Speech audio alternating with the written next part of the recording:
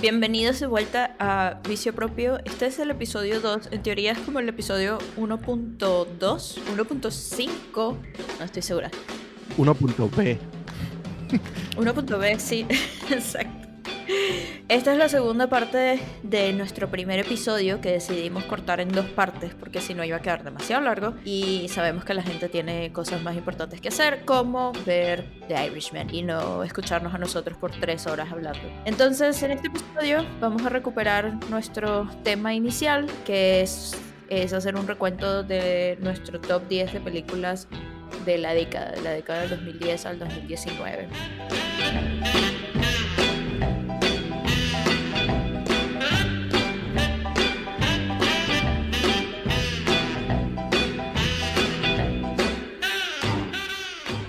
Ya tuvimos un primer episodio, fuimos de las películas del número 10 al número 6 y ahora vamos de las 5 a la 1.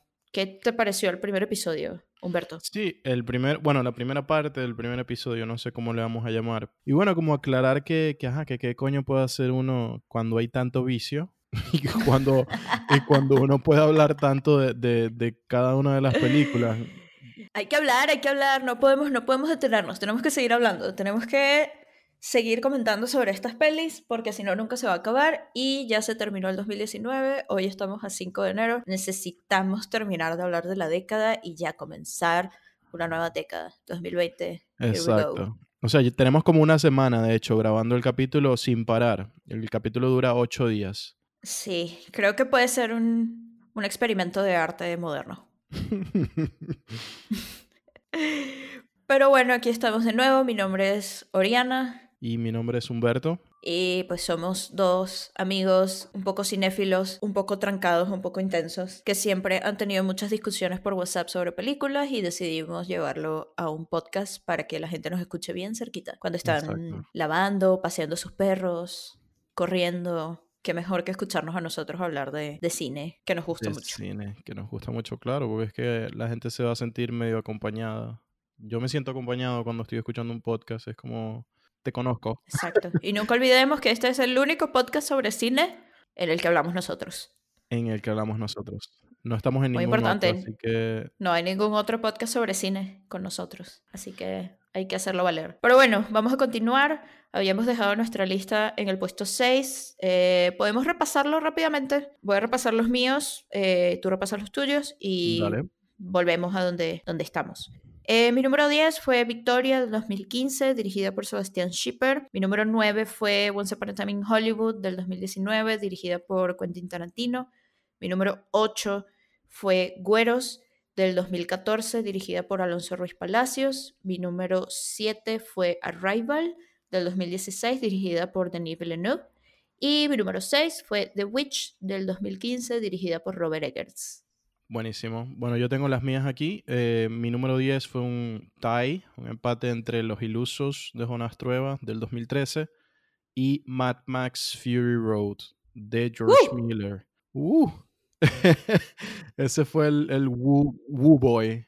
Sí, ese puede ser mi personaje en este podcast. Ok, sigamos. Mi número 9 fue la tercera temporada de Twin Peaks, o Twin Peaks The Return del 2017. La dirige en su totalidad David Lynch. Mi número 8 fue Boyhood de Richard Linklater del 2014, que también está en el top de Oriana. Hablamos sobre ella. Mi número 4. Exactamente.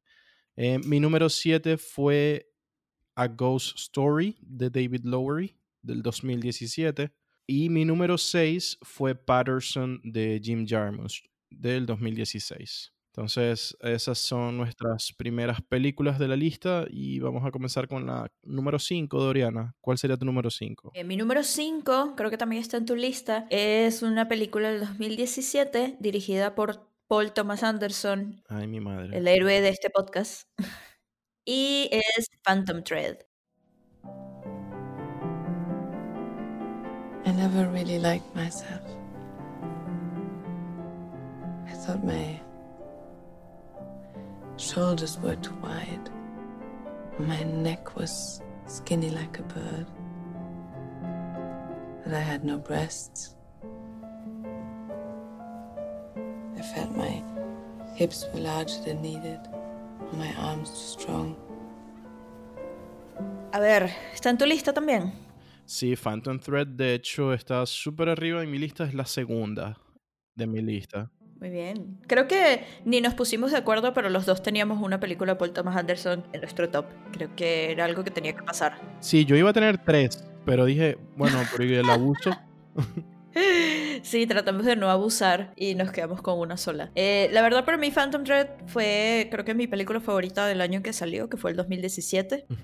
Paul Thomas Anderson es mi director favorito, entonces estaba esperando esta película muchísimo y la verdad no me decepcionó. Es una historia de amor, pero también es una historia sobre, me parece a mí, que la resistencia y sobre la belleza y sobre la inspiración y un poco el arte, pero en su cápsula mínima, digamos, es una historia de amor. Sigue la historia de Reynolds Woodcock, que es un diseñador de alta costura inglés, que se enamora de una chica de campo muy sencilla llamada Alma, y Alma se vuelve su musa, se vuelve su inspiración, se vuelve su amor, pero también se vuelve su más molesta presencia en su vida. Woodcock es un tipo muy perfeccionista, que tiene una rutina obligada, casi militar, y cuando Alma llega a su vida le da una vuelta completa y él se tiene que adaptar a vivir con ella. Creo que es una película preciosa, preciosa, preciosa. Fue dirigida y también fotografiada por Paul Thomas Anderson. Tiene un score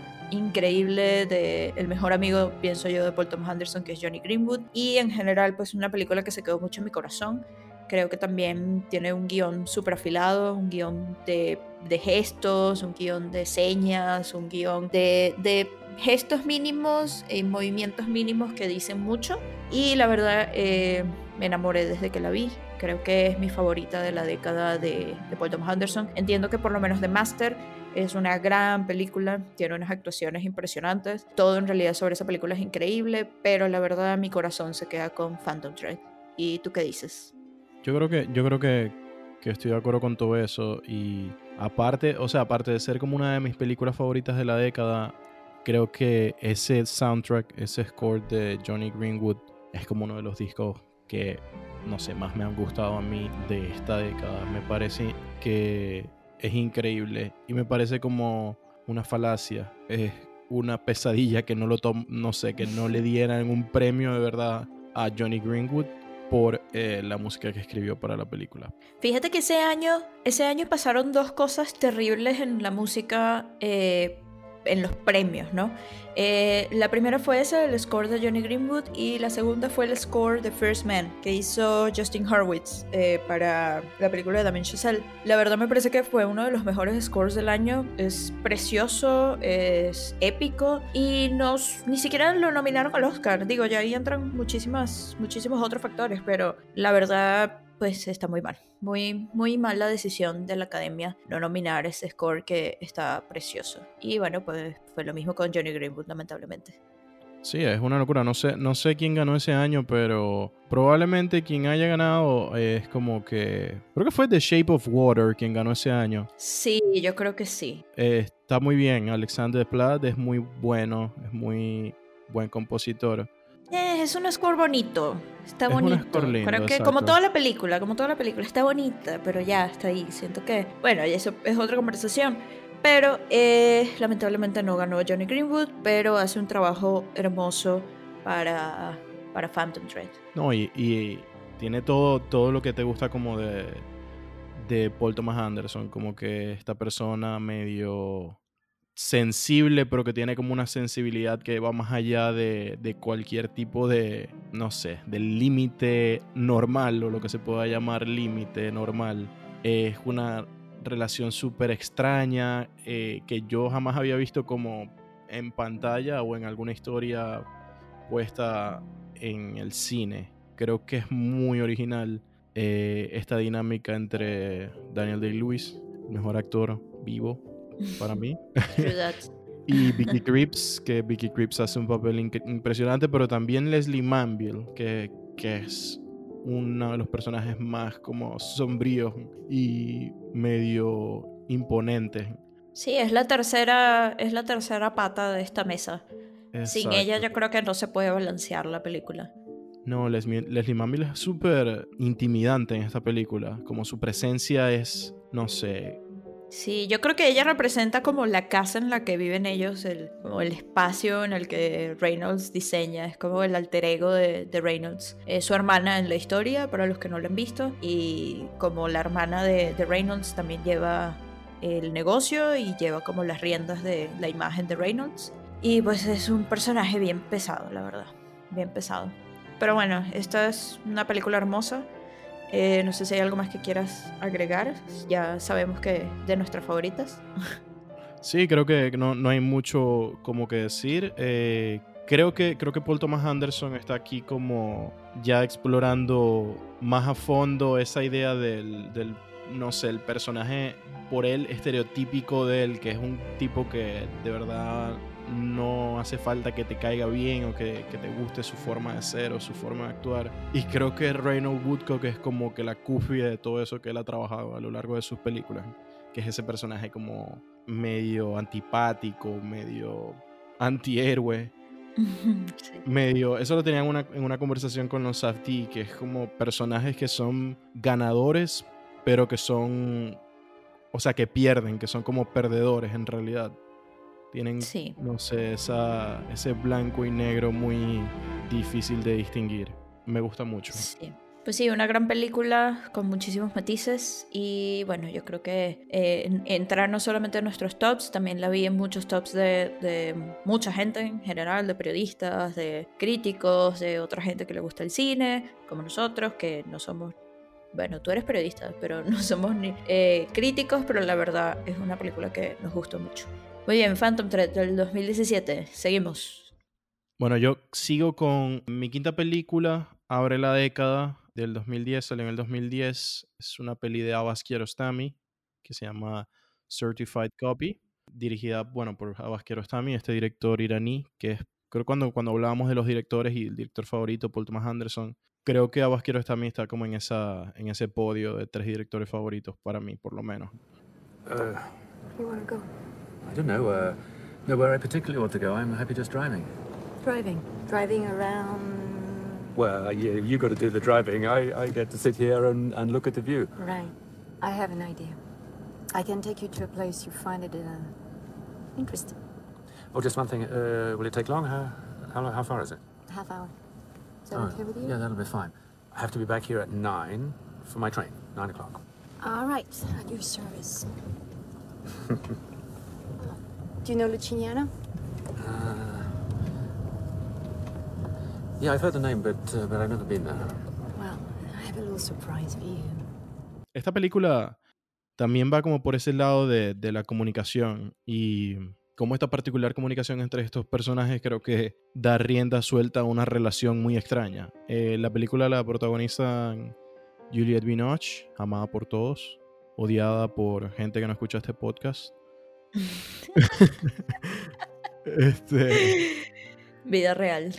Exacto. Y bueno, y por William Schimmel, que no es actor. Schimmel, creo que se pronuncia así, es un cantante de ópera británico. Muy rara la elección y es como la más adecuada cuando uno ve la película. Creo que tú la viste también y creo que te gustó mucho en su momento.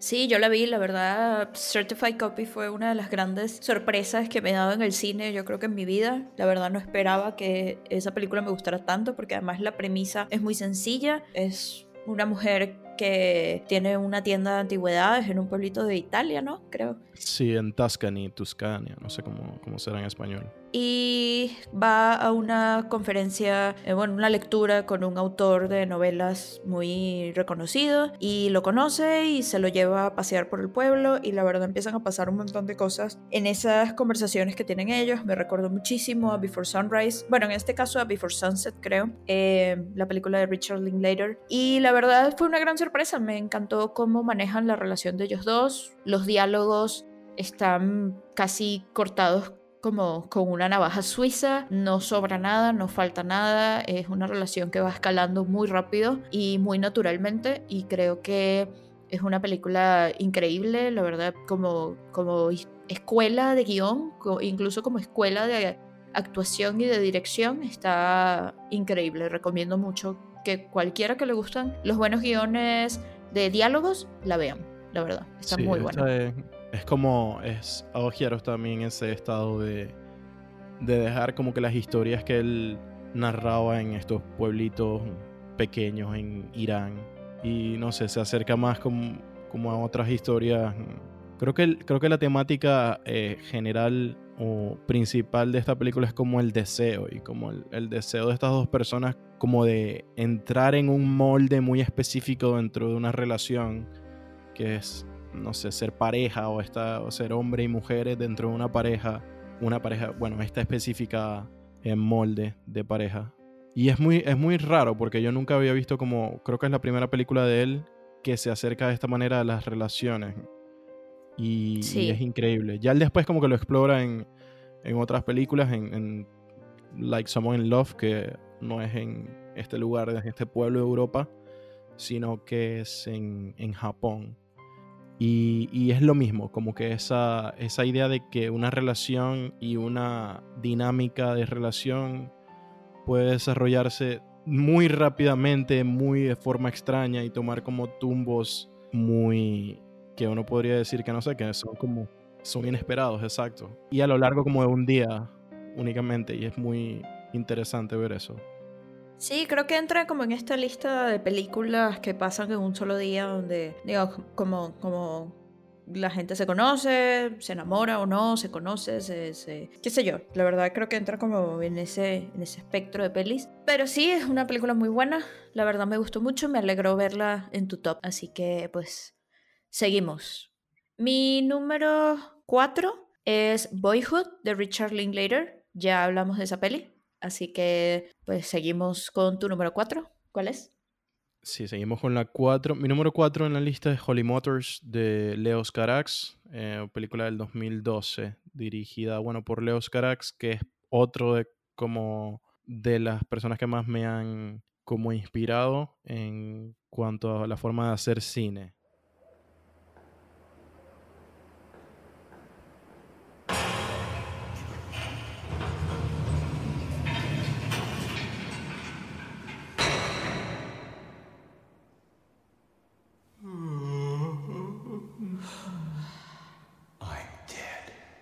My client spent the whole day crisscrossing the city. Rolling stones gather no moss. What I say. Who owns moss anyway? Très juste comme toujours, mademoiselle 3423 AC92. It's a metaphor. A rolling stone gathers experience. We are the rolling stones.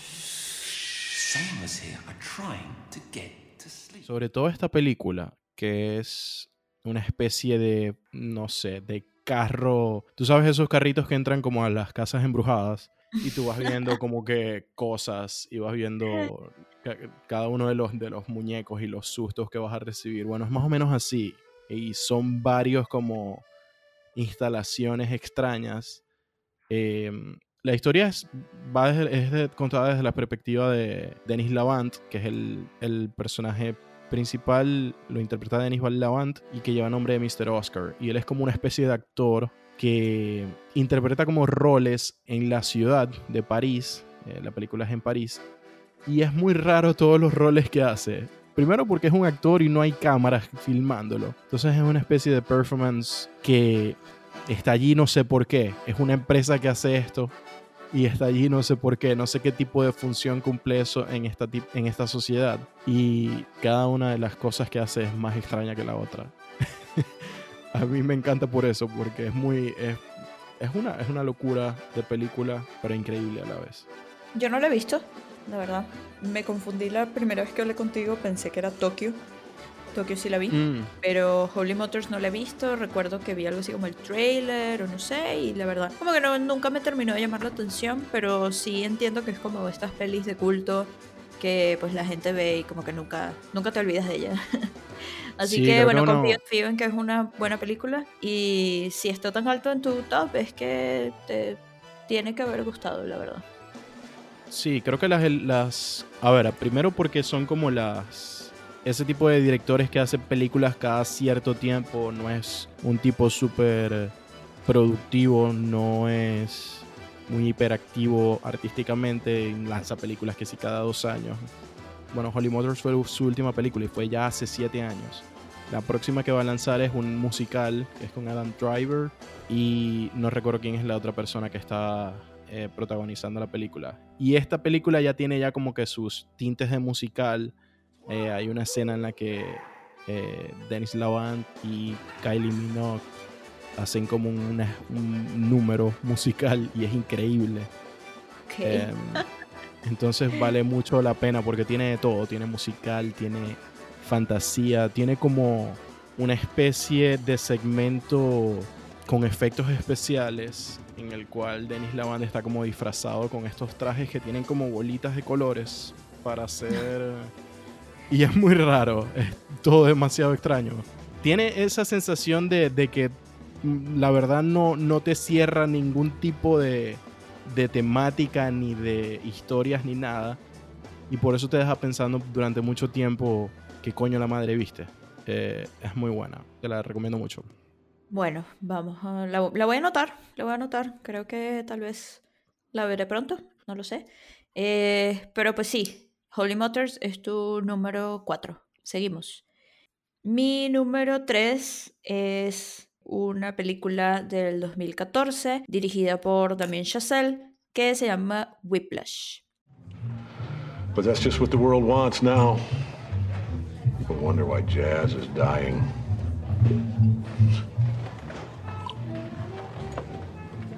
I'll tell you, man, and every Starbucks jazz album just proves my point, really. There are no two words in the English language more harmful than good job. Pues la verdad es que, como hablamos en el episodio pasado sobre Denis Villeneuve, sobre que esta fue una década muy importante para él, me parece que podríamos decir lo mismo sobre Damien Chazelle, que es el director de esta peli. También hizo Whiplash, hizo La La Land, hizo First Man. Y bueno, están ahorita en la producción de una nueva peli sobre el cine de los años 20, si mal no recuerdo. Sí, bueno, si tengo bien la información. Y bueno, son 3 películas bastante sólidas. 3 películas, bueno, 2 películas muy exitosas, una película no tan exitosa que fue First Man. Pero Whiplash y La La Land fueron increíblemente exitosas. Whiplash se trata sobre un estudiante de música, un estudiante de jazz que es baterista de jazz y está en un conservatorio. Y bueno, pues es la típica historia del arco del artista, ¿no? Cómo empieza, tiene un tutor que pues le saca el jugo y lo hace de una manera muy cruel, pero es la persona que lo impulsa a ir hacia adelante, por más que le duela, por más que llore, por más que lo que sea, es la persona que lo mueve, ¿no? Obviamente él quiere llegar a ser un gran músico y quiere tener mucho éxito, pero pues le falta formarse como persona, tal vez. Es un músico joven, tendrá 22, 23 años tops, capaz menos, no lo sé. Es muy talentoso, pero pues es su viaje de cómo él tiene que mejorar y cómo tiene que llegar a ser lo que quiere ser, ¿no? Es una película que cuando la vi se quedó conmigo muchísimo tiempo todavía. Cada cierto tiempo la veo, cada cierto tiempo además veo el final, porque la última secuencia es una de las mejores últimas secuencias que he visto en mi vida, yo creo. ¿Sabes qué secuencia me gusta a mí de Whiplash? La primera, que es lo primero que vemos, que no me acuerdo cómo es que se llama la canción que acompaña esa parte de la película. Es sí una secuencia de Miles Teller como caminando por la ciudad, y es increíble cuando comienza la música y es como esos colores súper vibrantes que... Empieza como abajo, ¿no? Empieza tum tum tum tum mientras él va caminando, o no me acuerdo bien. Sí, es como con es uno de los temas que compone Justin Hurwitz para esta película en específico. Y es eso, es como una película que está llena de secuencias y de piezas musicales. Sí, para mí por lo menos entra en el género musical. Para mí esta película es un musical, aunque no hay gente cantando para seguir la historia. La verdad es que la historia se mueve a través de la música, y creo que también es lo más impresionante de esta peli, los arreglos musicales que hizo Justin Hurwitz de canciones de jazz ya existentes, ya muy exitosas, cómo las modificó para esta peli, y también los nuevos scores que hizo.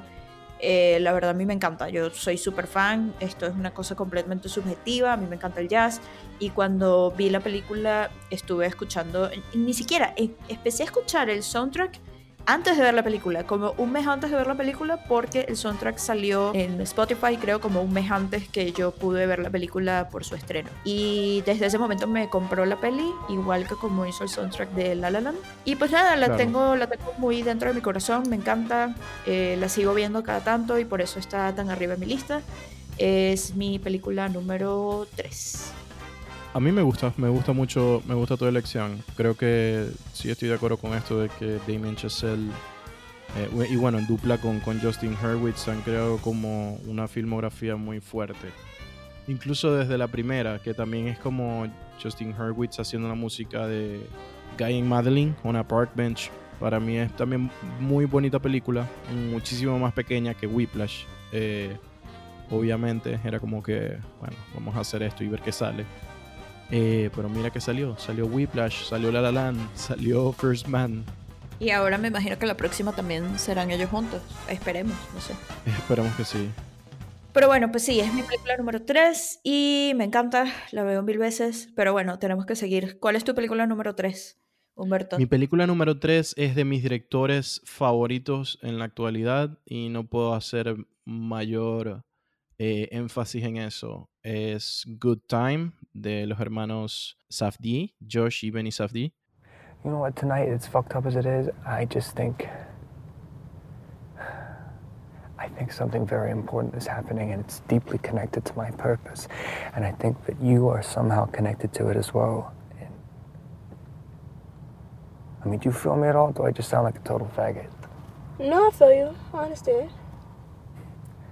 ¿Qué se puede decir de esta película? Esta peli es un ácido, es un papel, es como una resma de ácido, ni siquiera es un papel. Y a mí el cine de ellos me hace sentir de verdad como que ya las películas ya no se hacen así, ya no hay películas que se hagan ni que se sientan así de esa forma. Creo que es una especie de enigma ese tipo de cine ahora, porque creo que existía antes, sobre todo en los 70 con, no sé, John Cassavetes, Robert Altman, incluso Paul Thomas Anderson haciendo películas como Boogie Nights o Hard Eight o Magnolia incluso.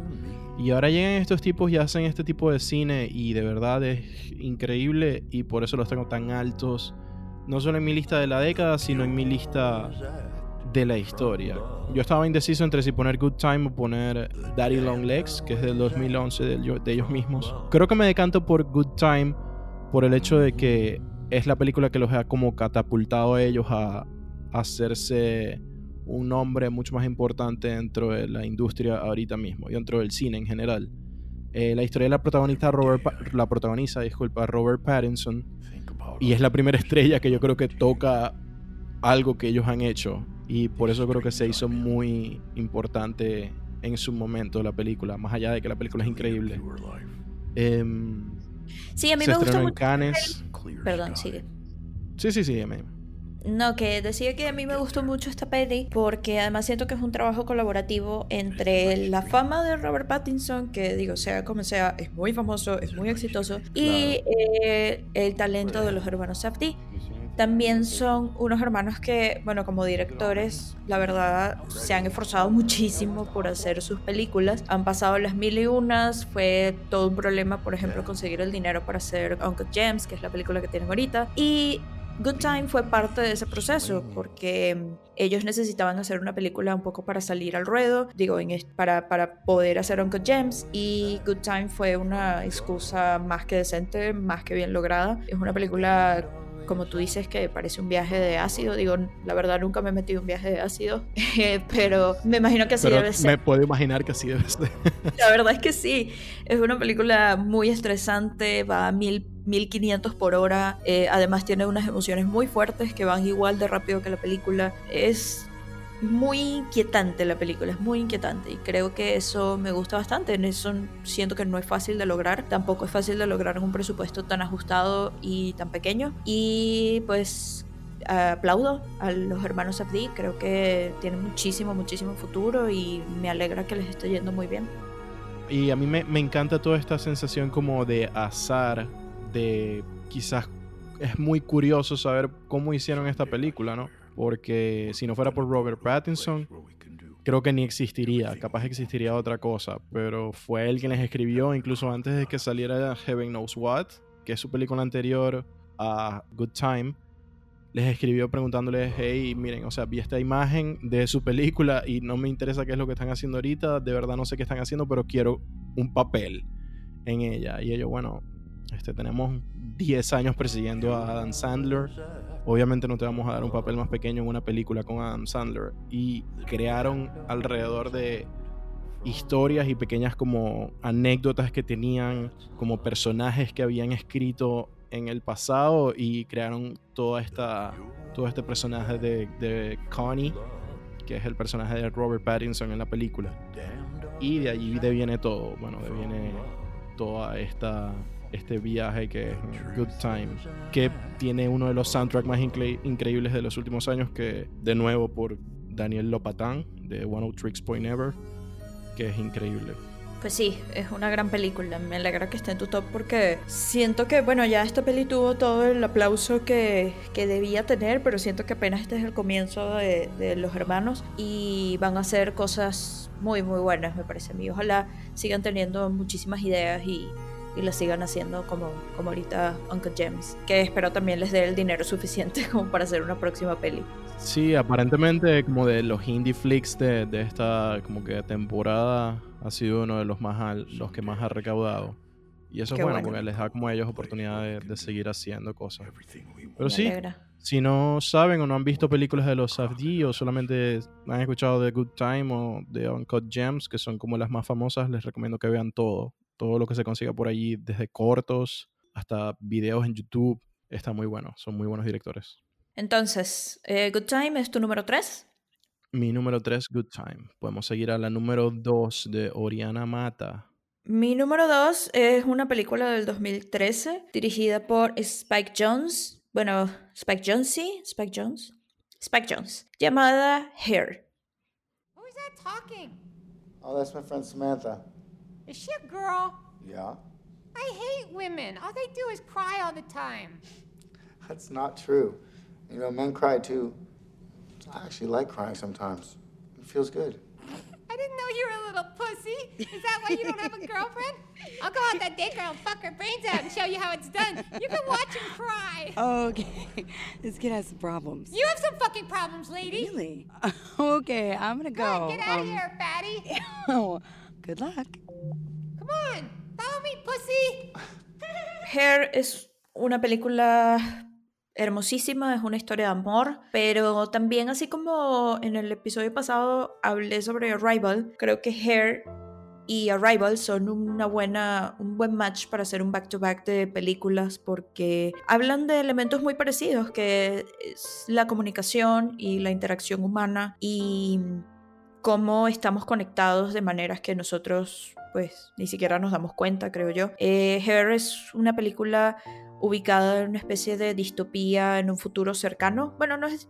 Sí, un poco distopía. Yo creo que ya más bien entra simplemente en un futuro cercano, porque más que distopía es algo que veo fácilmente pasando, que ya prácticamente pasa. Pero es la historia de un hombre que es escritor, escribe cartas de amor para una empresa de cartas en una Los Ángeles de un futuro cercano, y se enamora de un sistema operativo que se llama Samantha, que tiene una voz de mujer, y se coloca un aparatito en el oído, así como una especie de earbud, en el que habla con Samantha, y Samantha, aunque es un sistema operativo, obviamente es altamente inteligente, es un robot prácticamente, bueno, es un robot que se va alimentando de todo lo que él ve, todo lo que él escucha, todo lo que él dice, y Theodore, que es el protagonista, se enamora de Samantha, y pues empiezan a pasar muchas cosas, ¿no? Sobre cómo te enamoras de una persona que no existe, o realmente sí existe, o qué es, o digamos, si es una recopilación de los elementos que lo identifican a él, entonces él se está enamorando de sí mismo, o de qué, ¿no? También es un hombre que viene saliendo de un matrimonio de algunos años con una persona que amaba muchísimo, pero que decidió seguir adelante porque pues él no terminaba de dar ciertos pasos muy importantes en su vida y no terminaba de entender algunas cosas que luego me parece que sí empieza a entender un poco con su relación con Samantha. Creo que es una película preciosa de amor y es una película de mucha humanidad, aun cuando se trata de una relación entre una persona y un sistema operativo. Creo que es una película muy muy humana y eso me enamoró de la película. También tiene elementos muy románticos como la dirección de fotografía, como la dirección de arte, como la música, y creo que en general es una película que está hecha para sentirse cálido junto a ella, siento yo. Sí, o sea, decías lo de una película que es sumamente humana, y qué tan humana que es que de verdad la tecnología puede, como tiene la capacidad de hacerte sentir mal, como de hacerte sufrir, y eso es algo que quizás no se había visto anteriormente en películas o historias de este tipo, en el cual la inteligencia artificial, no sé, tiene ese nivel de avance y como de adaptación a cosas propias del ser humano, y uno se pregunta, mierda, ¿cuán lejos estamos de eso? ¿No? Cero lejos, ya está aquí.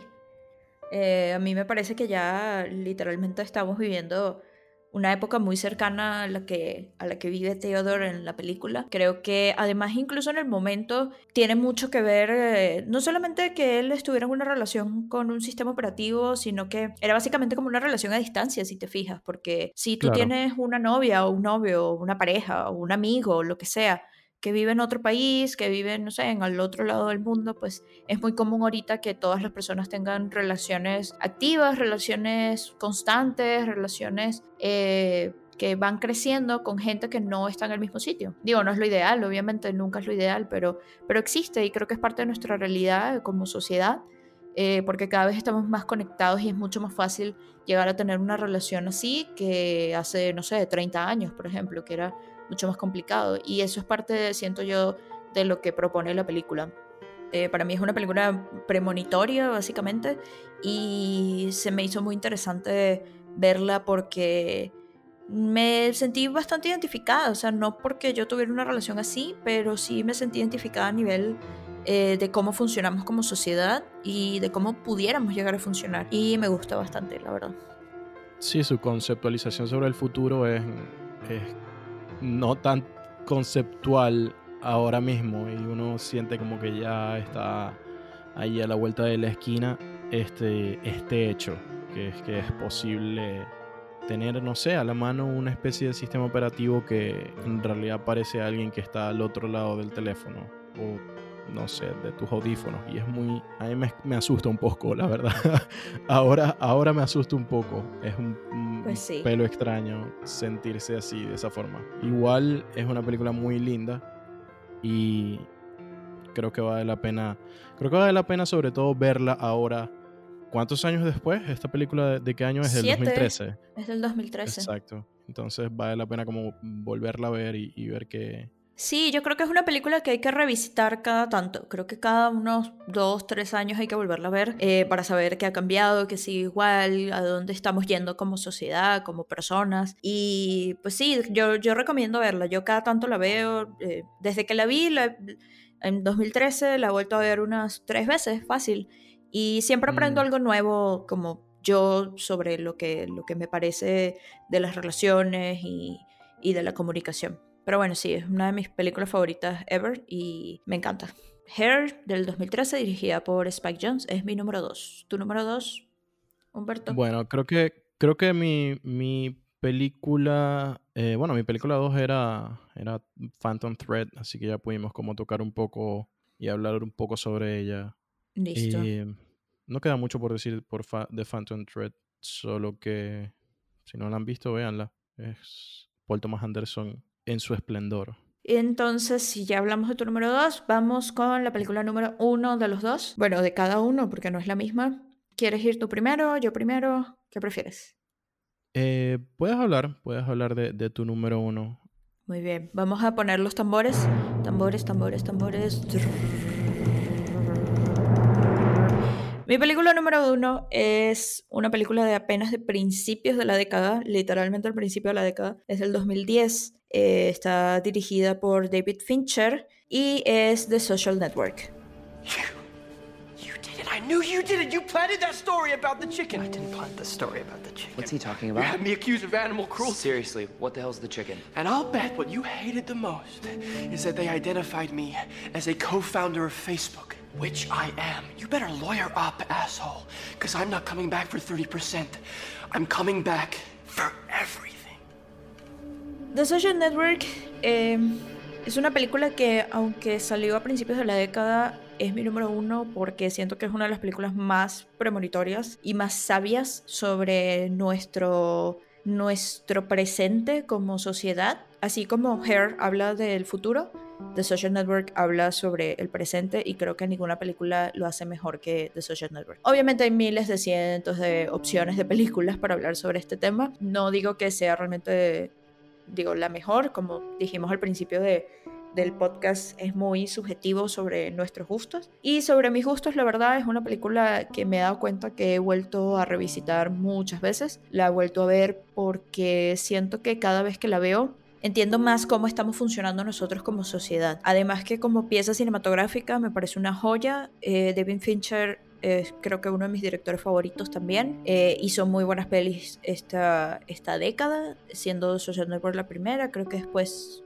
ya luego fue Gone Girl. Y la verdad es que luego vino La chica del dragón tatuado y después Gone Girl. Aún así me parece que The Social Network, no es mi favorita de él, mi favorita es Gone Girl, pero creo que The Social Network está muy bien lograda. Me parece una elección de tema de película muy arriesgado para lo que era en el momento, que Facebook apenas tenía, no sé, unos 2-3 años que estaba saliendo fuerte, y creo que en el momento cuando uno se enteró que iba a salir una película de Facebook fue más como un chiste que una cosa seria. Bueno, yo me lo tomé como un chiste, yo tenía 17 años, yo me lo tomé como un chiste, pero me acuerdo que cuando la vi dije, wow, de esto se trata, ¿no? Creo que es una combinación de factores muy poderoso. Tienes a David Fincher en la dirección, tienes a Aaron Sorkin en el guión, tienes a Trent Reznor y Atticus Ross en la música, y pues creo que es una combinación poderosísima. No, y creo que es Jeff Cronenweth, que es como una especie de computadora que hace imágenes, porque el tipo,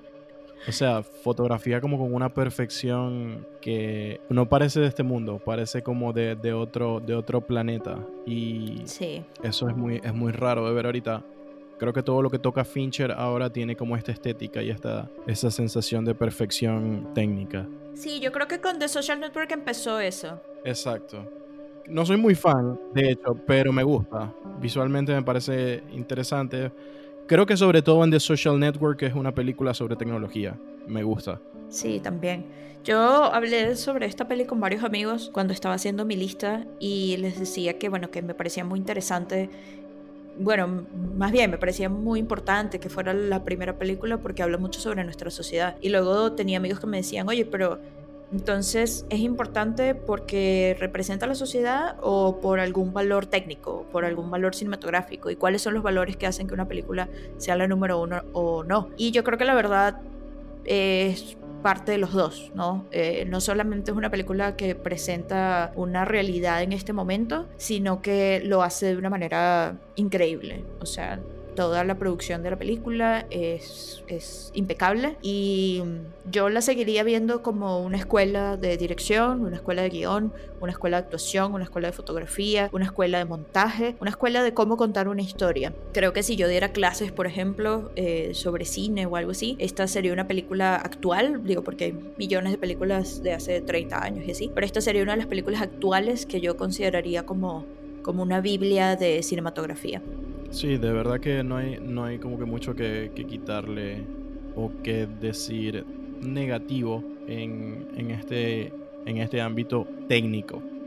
También, o sea, la película, de verdad yo no entiendo cómo, no sé, Mark Zuckerberg permitió como que se hiciera, o yo no sé si ellos tienen como una especie de qué decir o no sobre derechos, pero es muy raro porque es una película que muestra de verdad como que esa bestia con garras y inescrupulosa que es en los negocios en el mundo de la tecnología.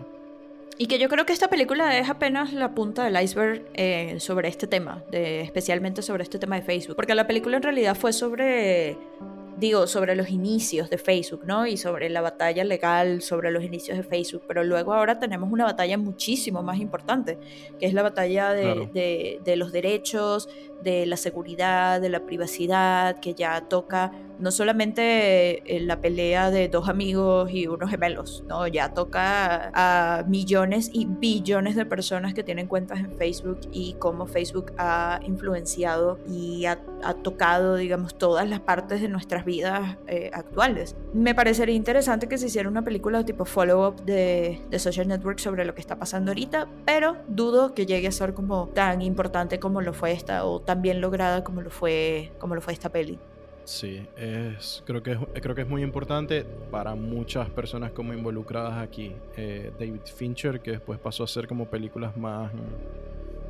Creo que se ha tomado su descanso, pero ha hecho un par de películas muy buenas después de esta. Creo que no sé, creo que ahora la filmografía de él cambió como de forma o de sentir el cine. Porque creo que Gone Girl, The Social Network y The Girl with the Dragon Tattoo se parecen mucho en estructuración y en cómo se filmó y cómo se montó, cosa que no me sucedía antes con las películas de él. No sé, recordando Seven o la misma The Game, creo que se sentía un Fincher diferente.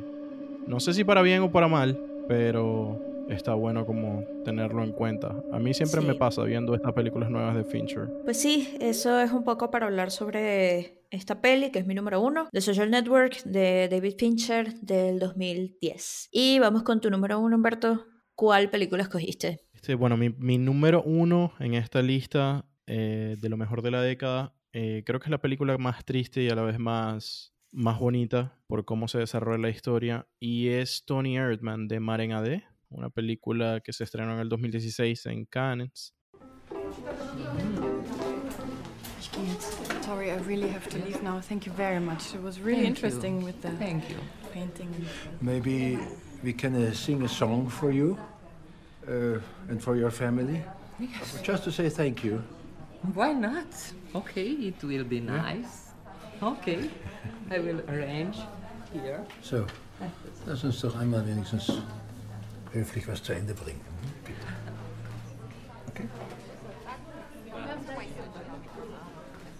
Mesdames et messieurs, Atenție toată lumea, o să avem un program. Mon secrétaire and I, we will sing a song for you.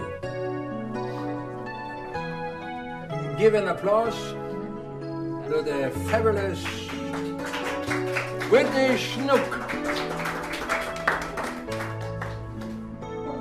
Creo que es como una elección rara, pero haciendo como que revisionándola y volviéndola a ver, creo que es una película que me ha impactado mucho, no solo porque a nivel personal, sino porque creo que habla mucho de las relaciones entre hijos y padres de una forma muy original.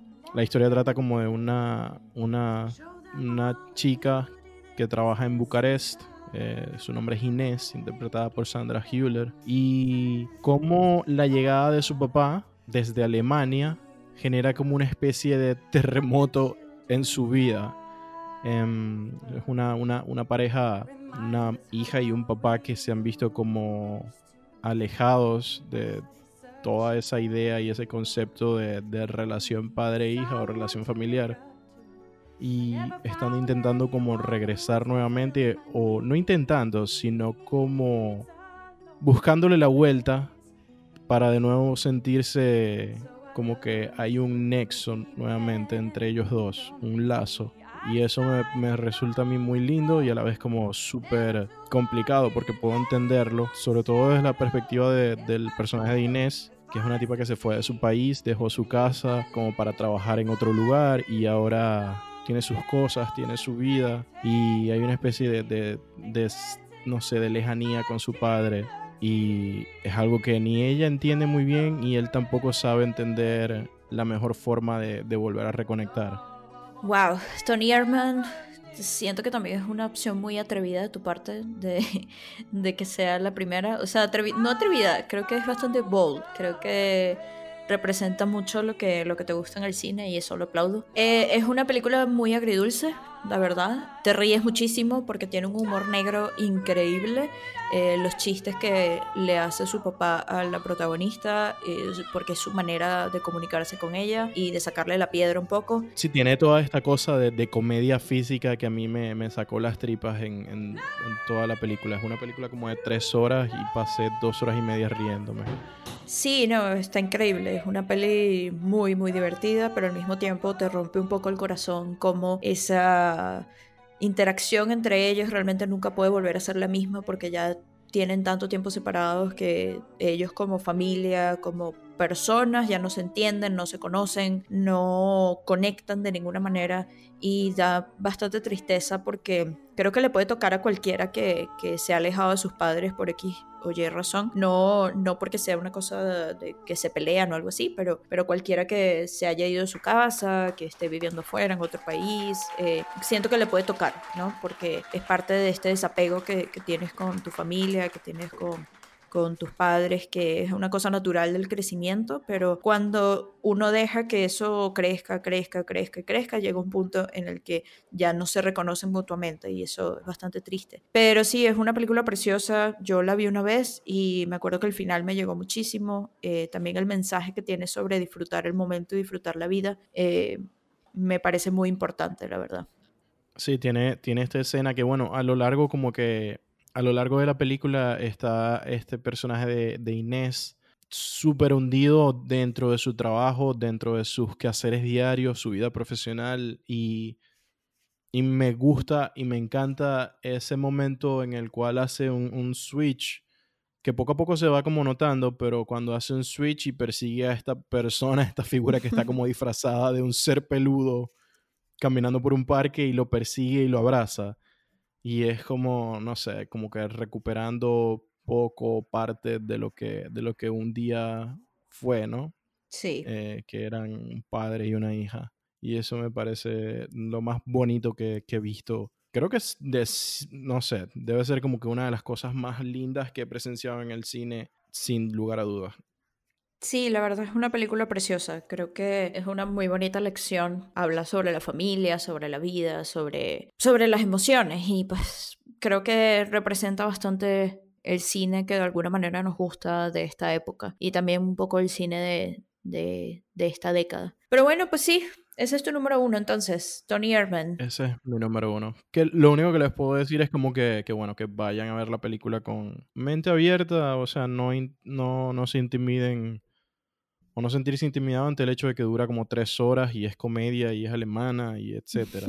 Y porque es como muy abierta con todo lo que hace, no es como efectista, ni es incoherente, ni es no sé, incomprensible.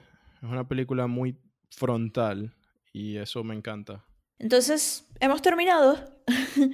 Se terminó esta lista. Muy bien, llegamos.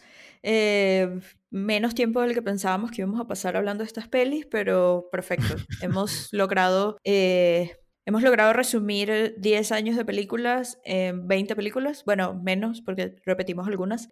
No sé, 18 películas. Y pues creo que fue un buen ejercicio. A mí me gustó mucho hacerlo. Cuando decidimos que este fuera el primer capítulo, obviamente me lancé a ver un montón de listas, un montón de diarios que tengo en IMDb, que tengo en Letterboxd, y tratar de recordar sobre todo qué fue lo que más me gustó de la década. Tratar de recordar qué fue lo primero que me vino a la cabeza, como las primeras películas que se me salen así de una, porque las recuerdo por su experiencia o por lo que lograron o por cómo me llegaron a mí, ¿no? Sí, es medio físico, ese ejercicio es como físico. Bien, ¿qué me acuerdo? ¿Qué recuerdo de una que fue lo que me marcó? Y uno empieza a nombrarlas y al final terminan siendo como que las más importantes para mí. Por lo menos a mí me pasó así. Me gustó mucho, gracias por acompañarme en este viaje, Humberto. Creo que aprendimos mucho del otro, más de lo que ya hemos peleado por WhatsApp. Creo que aprendimos mucho sobre nuestros gustos. Un día tenemos que hablar sobre nuestra mítica pelea entre Spotlight y The Revenant. Ay, qué divertido. Y hoy estaba viendo un ensayo de The Nerdwriter sobre Spotlight. Y dije, coño, maldita sea, Oriana, no puede ser. No puede ser. Prometo que lo veré de nuevo. Prometo que lo intentaré una vez más. Esto queda aquí, registrado.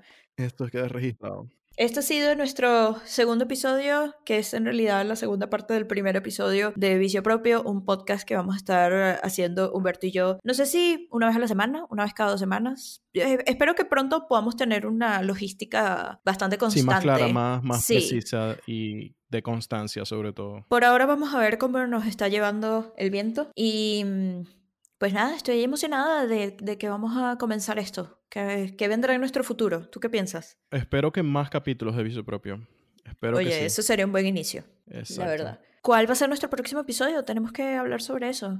¿Qué vamos a hacer No, ahora? pero vamos, no hay que spoilear a la gente, vamos Ok. a ver qué se puede hacer. Creo que se puede hacer muchas cosas, pero acaba de terminar el 2019 y creo que es una buena forma de como hacer un registro de qué fue el 2019. Sí, tienes razón. Aparte de ser un año medio increíblemente, no sé si negativo a nivel personal, para mí lo fue, pero que tuvo muy buen cine y Sí. creo que vale la pena hablar de él. Creo que en eso estamos de acuerdo. Pero bueno, muchísimas gracias por acompañarme. Mi nombre es Oriana Mata y pues les hablo desde Monterrey, Nuevo León, México. ¿Tú dónde andas, Humberto? Yo estoy en Buenos Aires, en Argentina, este país al fin del mundo. Tenemos a una persona de Puerto Ordaz y una persona de Maracaibo juntas por este medio y bueno, vamos a hacer lo mejor que podamos hacer. Vamos a seguir viendo cine, hablando sobre cine. ¿Qué más vamos a hacer? ¿De qué más vamos a hablar? Y pues nada, nos pueden seguir en Twitter o en Instagram, como prefieran. Mi Twitter es @lepassionfruit y mi Instagram es @OrianaMataValerie. Allí pueden ver historias sobre cine también, criticando cine, hablando de cine, queriendo el cine. Humberto, ¿cuáles son tus redes? Sí, a mí me pueden seguir por Filmbert, @Filmbert en Twitter y @BertGonzalezB en Instagram. Me pueden molestar allí, me pueden enviar memes, creo que es como lo más... Es el único requisito que voy a pedir. Mándenme memes y ya. Te voy a tener que mandar yo también. Exactamente. Bueno, eso es todo. Esta fue una producción de Attico Lab. Hablaremos más sobre eso pronto. Nos vemos. Próximo episodio. Seguiremos hablando sobre cine. Hasta ahí llegó este episodio. Vamos a cortarlo porque Hasta ya... ahí llegamos. ¿Vamos a poner música al final o no? Sí, podemos poner black metal. Va, perfecto. Ya está. Bye. Nos fuimos.